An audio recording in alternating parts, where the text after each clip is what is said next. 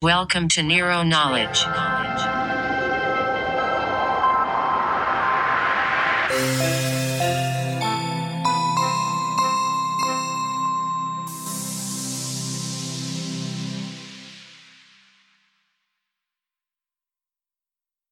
Dr. Laura Huey is the director of the Canadian Society of Evidence-Based Policing and professor of sociology at the University of Western Ontario. She's also a member of the College of New Scholars, artist and scientist of the Royal Society of Canada, a senior research fellow with the Police Foundation, and a research fellow for the London Police Service.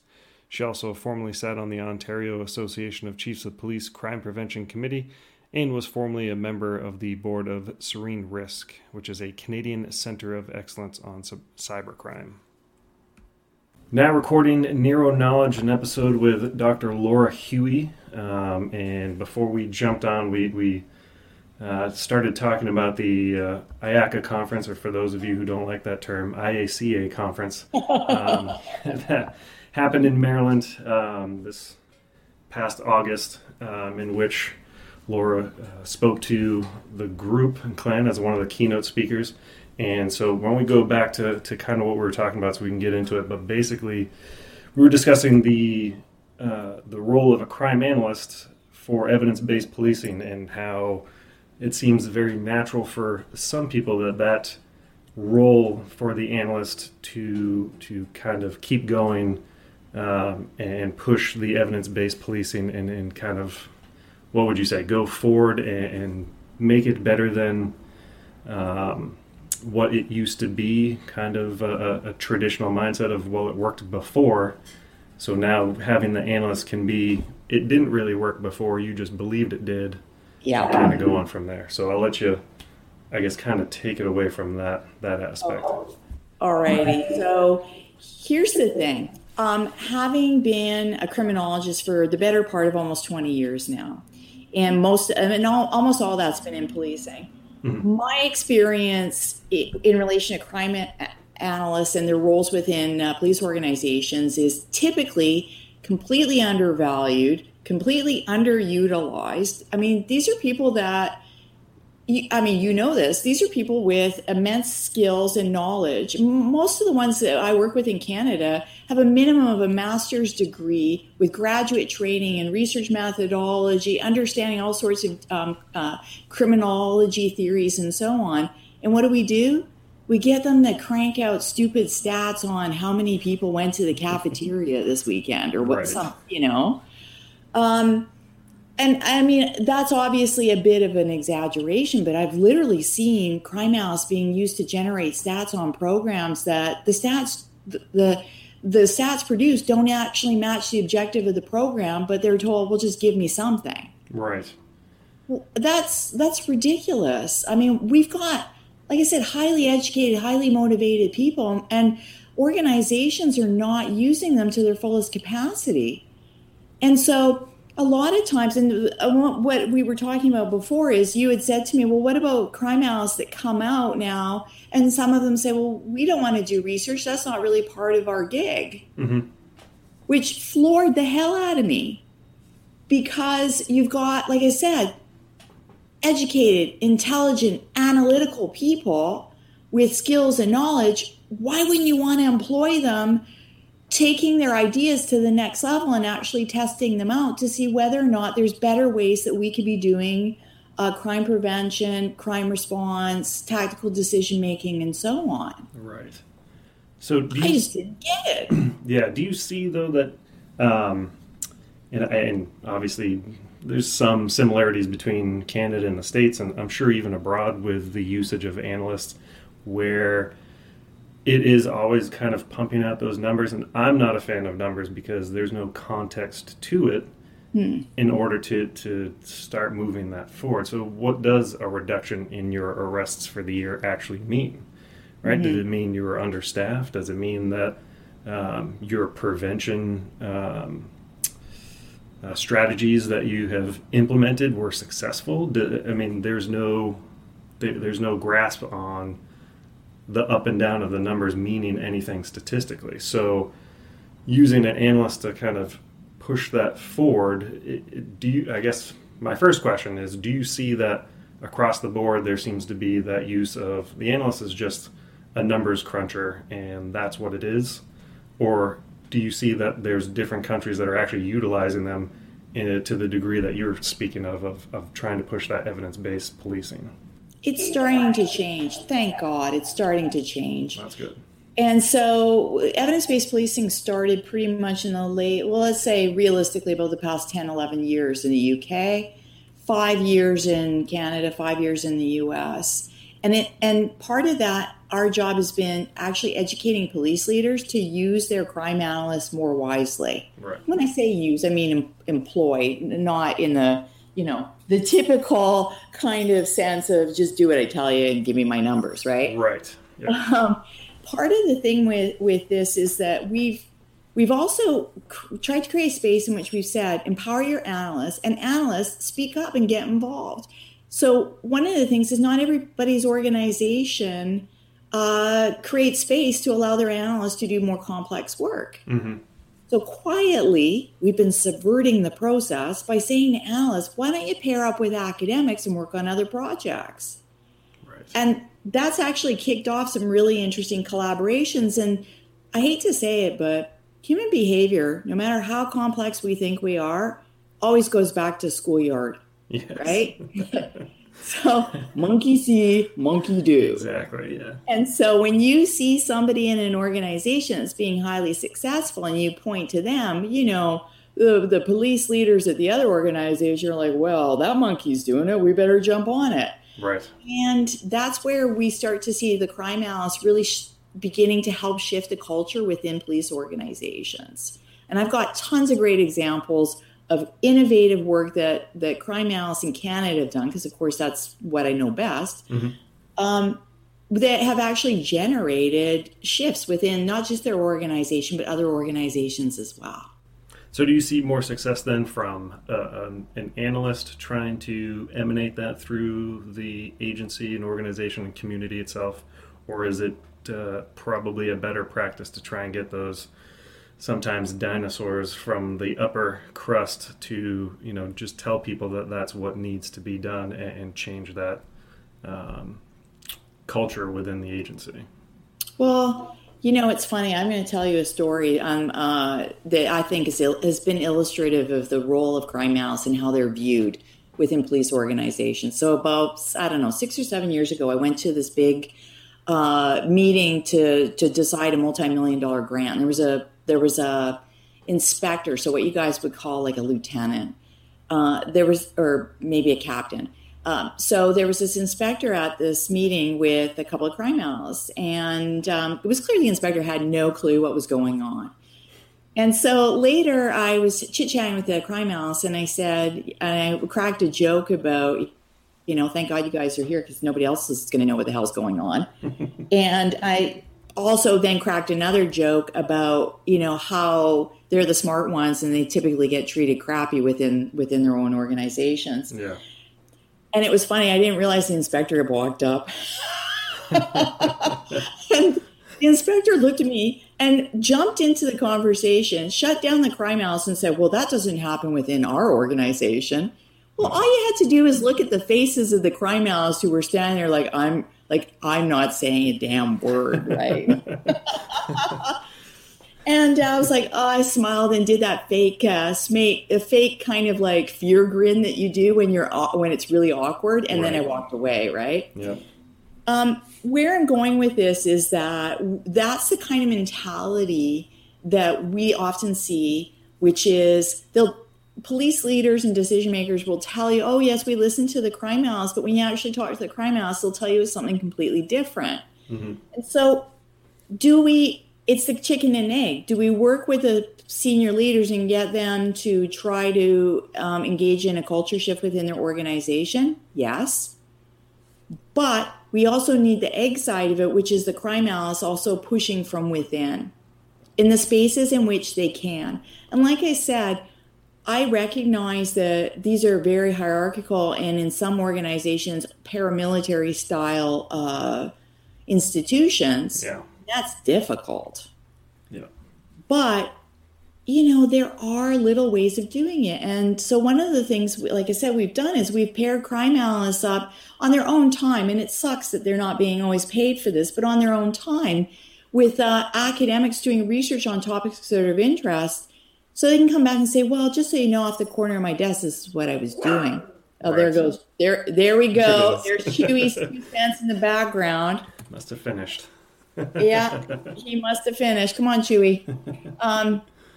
So I think yes, it's great to have police leaders that are trying to shift things, but ultimately the shift has to come from within. And that means crime analysts have to start believing in an alternate vision in which they have much more to contribute and start to do that than they currently are.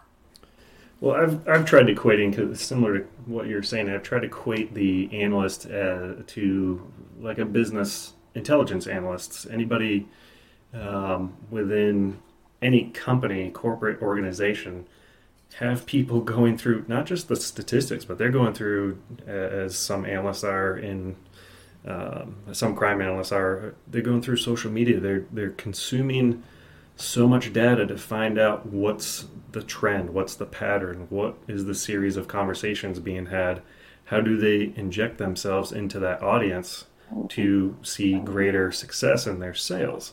It's like, well, that's pretty well the same thing that I feel crime analysts need to be doing, in terms of we need to have our fingers on the pulse, and it doesn't just come from the numbers. The numbers give us something to work off of, but now we need to figure out what is working, what isn't working, and it almost parallels the corporate level, because you're getting them realizing, well, nope, this ad campaign didn't work, so let's try something else. They're restructuring, they're strategizing, just like a crime analyst would be, in terms of, well, here's the numbers, here's what we're seeing from social media, here's, this 3-month time period that we were tracking this, and our strategy didn't work, so let's change it again. What's the evidence, what's the proof that we have that one thing worked over something else at that point? And I don't know if it's been a success with some people, but some of the older people within law enforcement or corrections start realizing that, yeah, you can kind of shape and see how something is going to be working based on what an analyst can pull, as long as somebody's giving data. So, I don't know if it's a great analogy, but it's a lot of tools that we work off of are the same. But that's how I try and pitch it to people who aren't familiar with what a crime analyst is, because I still see that there's a lot of people that when you say, oh, I'm a crime analyst, they're like, oh, cool. So, they think CSI, and you're going out, right? So you're going out to crime scenes, and it's like, no, that's nowhere near it. But love me some dead bodies, right? Yeah, exactly. It's the same thing for criminologists. It's like, oh, tell me about all the dead people. I'm like, none. No, right. That's not what we deal with, but thank you. But what's funny is what I'm actually pushing for within evidence-based policing is something even beyond just simple or any simple or even complex analysis. Right. I actually want to see crime analysts involved in experimentation. Mm-hmm. Because I think, again, it's the same skill sets, the same knowledge. I'll give you a great example. One of the projects that we're trying to get going with one of the services in Canada started because I had a meeting with a crime analyst who was like, I've got a PhD. And I'm like, yeah, I know. And I also know exactly where this conversation's going, right? And so we started talking about it, and I said, I've got this problem, and I think we should get together on it. And the problem is we run these crime prevention programs. I'll give you an example, Lock It or Lose It. I don't know if you have that one in the States. I think there's been some agencies that have done something similar, basically leaving some kind of note of leaving your car locked up because they found it unlocked. Is that what it is, right? Yeah, which is a really great way to sort of signal for me, the potential thief, that I should hit this one, by the way. Right. But here's the thing. We don't actually know we've been doing this for like 20 years at least. We have zero knowledge as to whether or not that's actually effective in any kind of way, shape, or form. Yeah. So I was talking with this crime analyst, and I said, it'd be fantastic. You guys have a bunch of auxiliary constables. why don't you run an experiment? We could do some sort of it wouldn't be a perfect randomized control trial. Maybe we'll just do a control trial. We'll match a couple locations. You'll pull up the best locations and match them because you know the data, right? Mm-hmm. And let's run an experiment. And when I say we, I mean you. Nice. I'll just be the the one that holds your hand behind the scenes, right. Or we can hook you up with BetaGov is a great example of an organization that provides those services, right? Okay. And so basically we've had to try and work to clear his plate off a little bit so we could get the project going. But once I talked to him, this is terrible, but the hierarchical thing, mm-hmm. I'm not really good with that. Just like you, I am not as well. Big shock, right? And most crime analysts aren't. I always use the analogy of cats and dogs. Crime analysts tend to be the cats in the dog pound, right? Right. So the hierarchy thing doesn't go so well for us. So what I did is I said, okay, you want to do this? It's like, yep. I said, I'm going to make a phone call. And that's what I did. I called the deputy chief, pitched the idea. He said, absolutely. And so now the deputy chief has bought in. And instead of crime analysts having to go out on a limb, sometimes what we can do is find, subversively, find these backdoor ways to get leadership to support what it is that needs to be done. Mm-hmm. And so they're actually really excited about this project, which I think we're probably going to do in the spring, early summer next year. Nice. And this guy is running the experiment. That means you can now hold more hands to get more experiments done. Absolutely.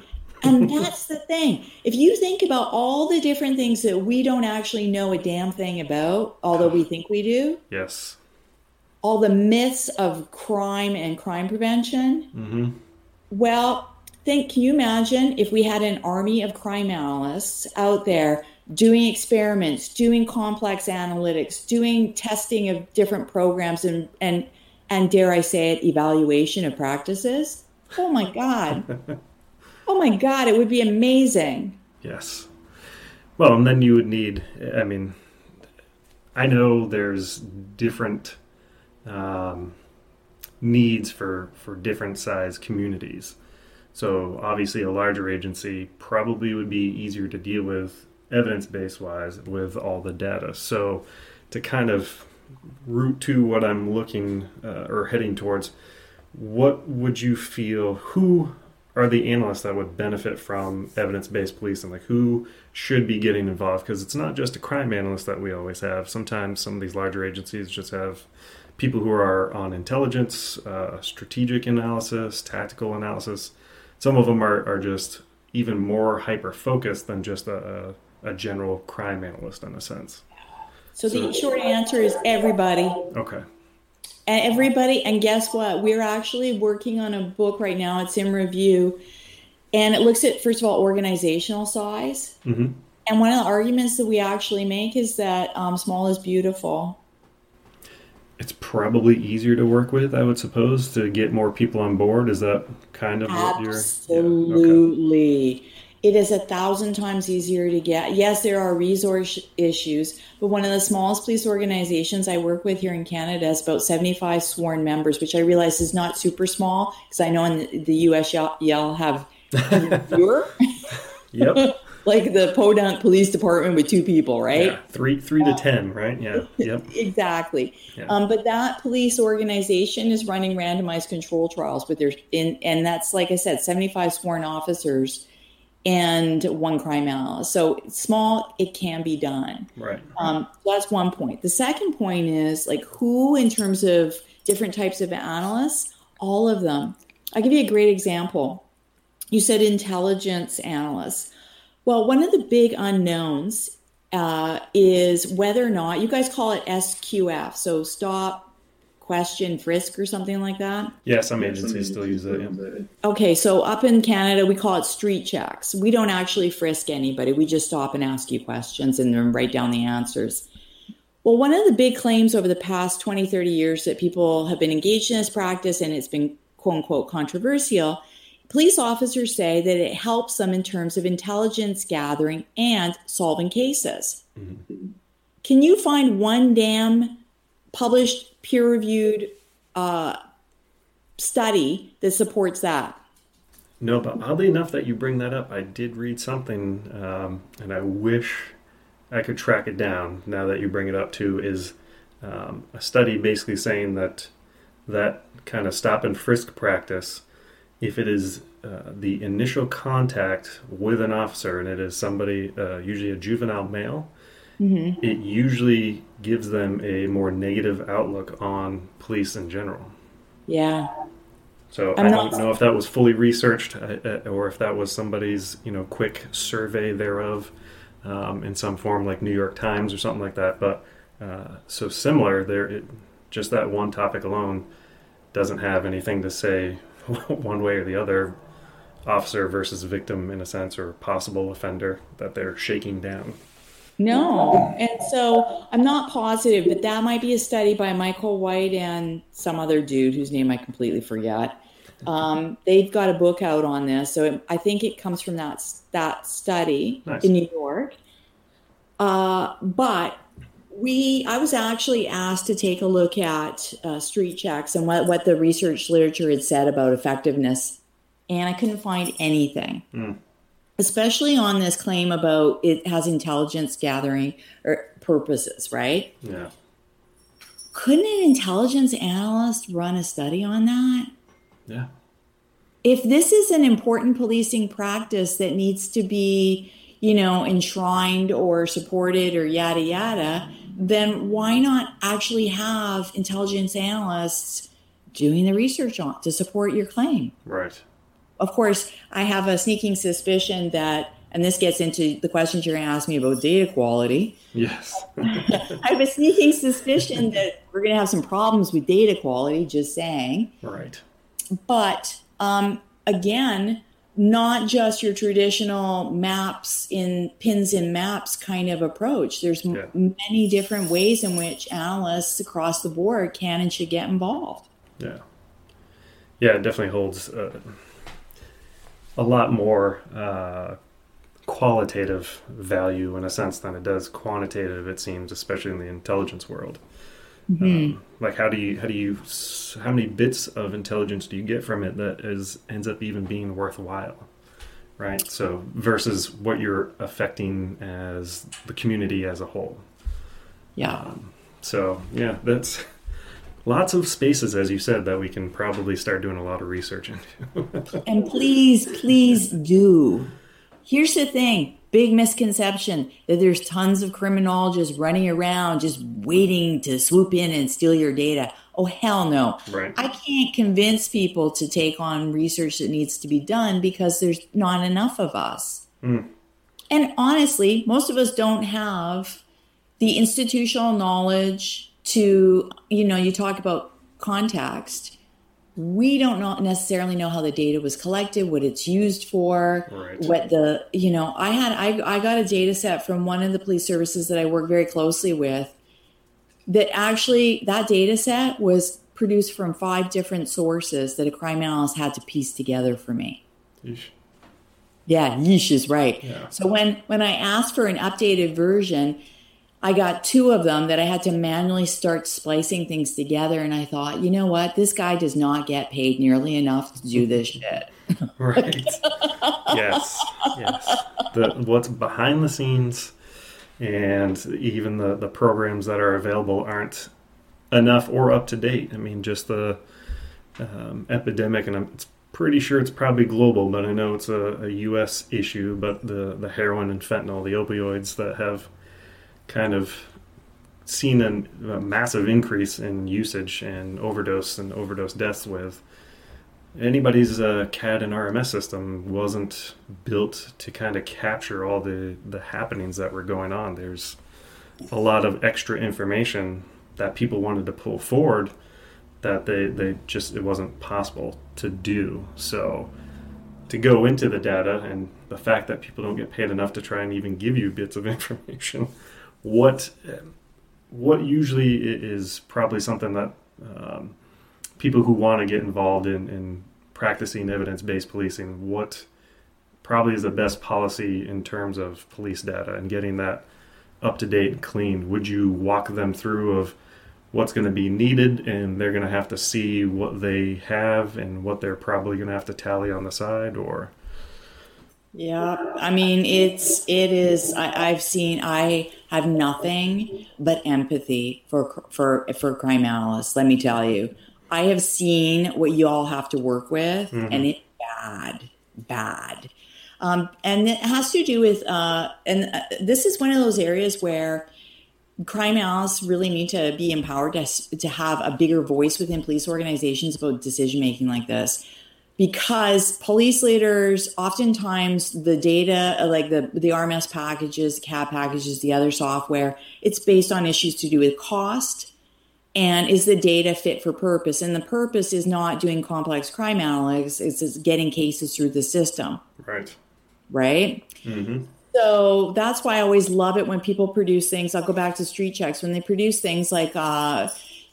breakdowns on race and ethnicity. I'm like, how the hell did y'all get that? Yeah. Because that is one of those fields that's frequently missing from most of the occurrence reports that I look at, right? Yeah, missing or completely wrong in some form. Yeah. Yeah, actually, That's a good point, too. But guess what? When the system was bought, it wasn't bought to capture. Nobody thought, I'll give you a great example. In Canada, we had two big controversies. One was around Street Check data. The other one was about unfounded sexual assault cases. Unfounded didn't mean that they were actually unfounded. It just had to do with how they were coded. Right. Right? Yep. So it just meant we can't do anything more with this case. Perhaps like the victim doesn't want to go forward or there's no other evidence, et cetera, et cetera. Doesn't mean that the victim is not credible, which of course is how it blew up in the media. Mm. Both of those big controversies were generated solely by the crappy ass RMS systems that police services had. Yep. The fact that the crime analysts knew that these were crappy ass systems and the stats were crap, but there was so much pressure to just get something out. Mm.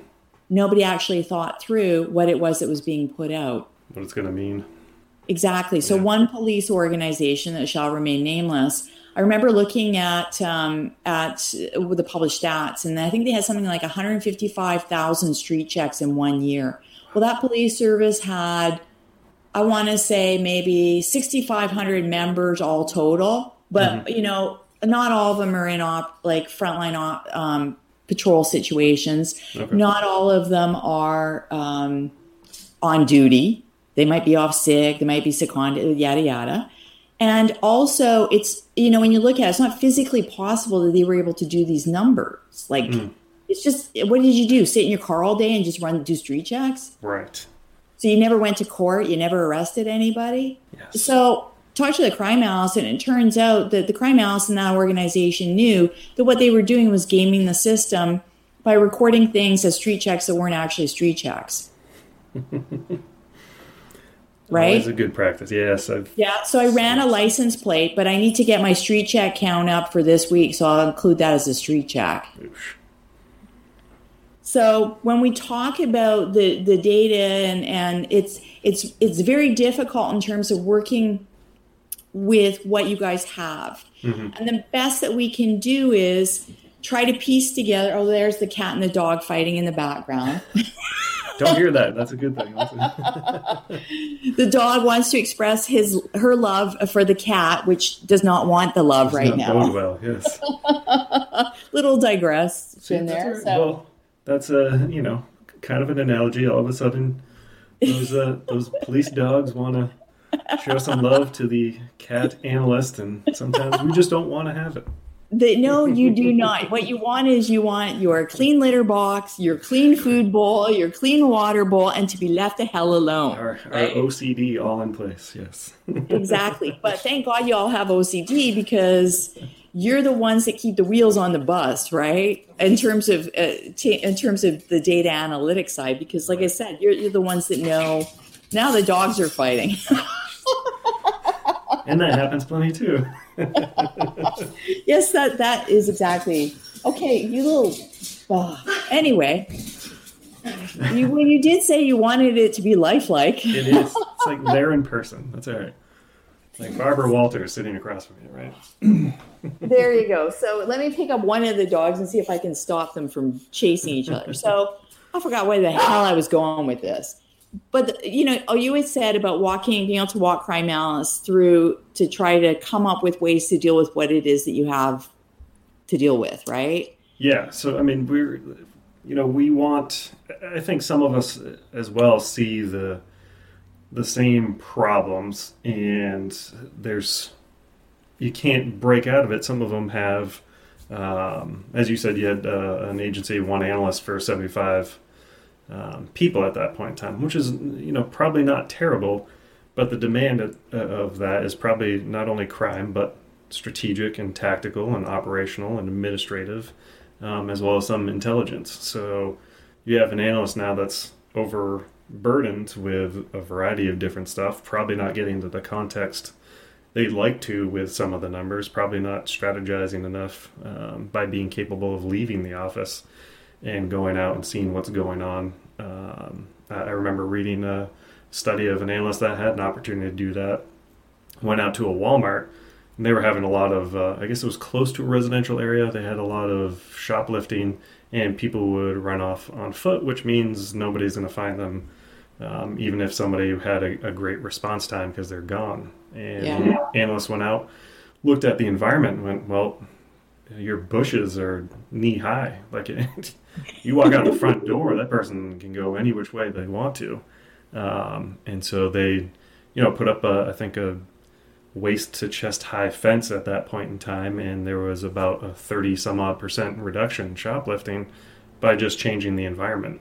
And it was that quick look around that was just knocked off a piece of the shoplifting due to environmental factor. But I know that there's a lot of analysts that want to do more than just pump out stats. So for those analysts, what do they do? Who do they reach out to start some kind of evidence-based policing initiative or strategy? And does that start with just their local law enforcement, criminal justice college that they might be able to find, pulling in an intern, reaching out to you to lay it out? What would be the best way for them to start this path to better practices? So, fantastic question. We, the one analyst for the 75, I work with another organization that has about 250 sworn officers and one crime analyst. Mm-hmm. And I think that person's on a part-time basis. Oof. So you can imagine, and I know of organizations that are up to 100 sworn members that don't even have a crime analyst. Right. So I take your point. This is a serious issue, and it's not just the smaller ones. I was at a large municipal agency that is so overwhelmed with gun violence. They've had issues with terrorism over the past few years, yada, yada, that the crime analysts, I think I told the story at IACA, the crime analysts there actually hated me. Because they're like, you're preaching all this empowerment stuff. We're not empowered. And I get that. So when you don't have the ability to go out and run an experiment or do all these things because you've got other issues that you have to attend to, the good news is that there's actually resources that are available for you. Mm-hmm. One of the big resources that we hook agencies up with is BetaGov, which I had mentioned earlier. It's a free service run through the New York University for law enforcement agencies. And then what they do is they provide external support for agencies that want to run more complex experiments or studies or whatever it is, including, I love this part, they'll give you a professional writer to help you write up your results. See, I think a lot of people would be afraid of that, so that's actually good. I know. Nobody likes to do that. It's like traumatic flashback to second year essay writing, right? Yes. So the good news is you don't have to do that. And the thing I love about BetaGov is they recognize that usually when you guys work with academics, it seems to take us forever to get anything done. Mm-hmm. They work on a much shorter time scale. So we're talking about a few months. Nice. So as long as your project is not insanely, crazy, then I guess insanely and crazy would be the same thing, but you take my point. They get that way though, yes. Yes, they become unwieldy, right? Yeah, so yeah. They will help you with keeping it at a level so that you can actually get decent results in a relatively quick time frame. Awesome. And there are tons of examples up on BetaGov's website. Like they did a trial with Jason Potts at Vallejo on license plate readers. They've they're doing a ton of stuff with us up in Canada with different police services, including a study on trying to reduce bicycle thefts, which was pretty hilarious because one of the foot patrol guys went and took a shot at the bicycle. The bicycle wasn't stolen. Mm-hmm. They just stripped it. Ew. That's just like taking off the wheels and the seat at that point? Yes, yeah. Okay. So the trial not necessarily going so well, right? Right. We reduce thefts, but we now strip your bike. But so BetaGov's been involved in a number of initiatives like that. Another thing is, you can always well, first of all, if you're Canadian, you can always reach out to the Canadian Society or your other society if you're American, UK, and so on, and try to hook up with other people. There's tons of different opportunities through social media, through newsletters, through forums, just to ask. Like we run a WhatsApp group quietly for some of our people who just message each other. Like somebody asked a question the other day about police custody. Has anybody done any research on what's effective in police custody? Mm-hmm. And the answer, of course, was no, but not in Canada anyway. So those are all opportunities that are available. Plus, and I say this with some caveats around it, you can always reach out to academics. The tendency is to reach out to local academics and think that you have to work with somebody that's close to you. Right. Nah. In fact, I would argue that you're much better off to work with somebody that is an expert in that area and has a ton of experience working with police organizations than just to pick somebody because they're at the local community college. And that's not dissing local community colleges because lots of universities have crappy people too. Yeah. But you really want somebody that you can build a long-term, hopefully, research relationship with. And you want somebody that's got the skills that can help you take your game to the next level. We sometimes partner people up that way, but also, it doesn't hurt to do a little fangirling once in a while. You'd be surprised how susceptible or not academics are to a little flattery. Yes, that's good. So I read your book, Jerry Ratcliffe. I read your book. I thought it was the best thing. I listened to all your podcasts. Now, good luck. I don't know if Jerry's going to have the time to come and help you, but I'm telling you, this shit works. So if you see somebody whose work you admire, butter them up. Yeah, hit them up. So basically, good to kind of wrap this to a close then.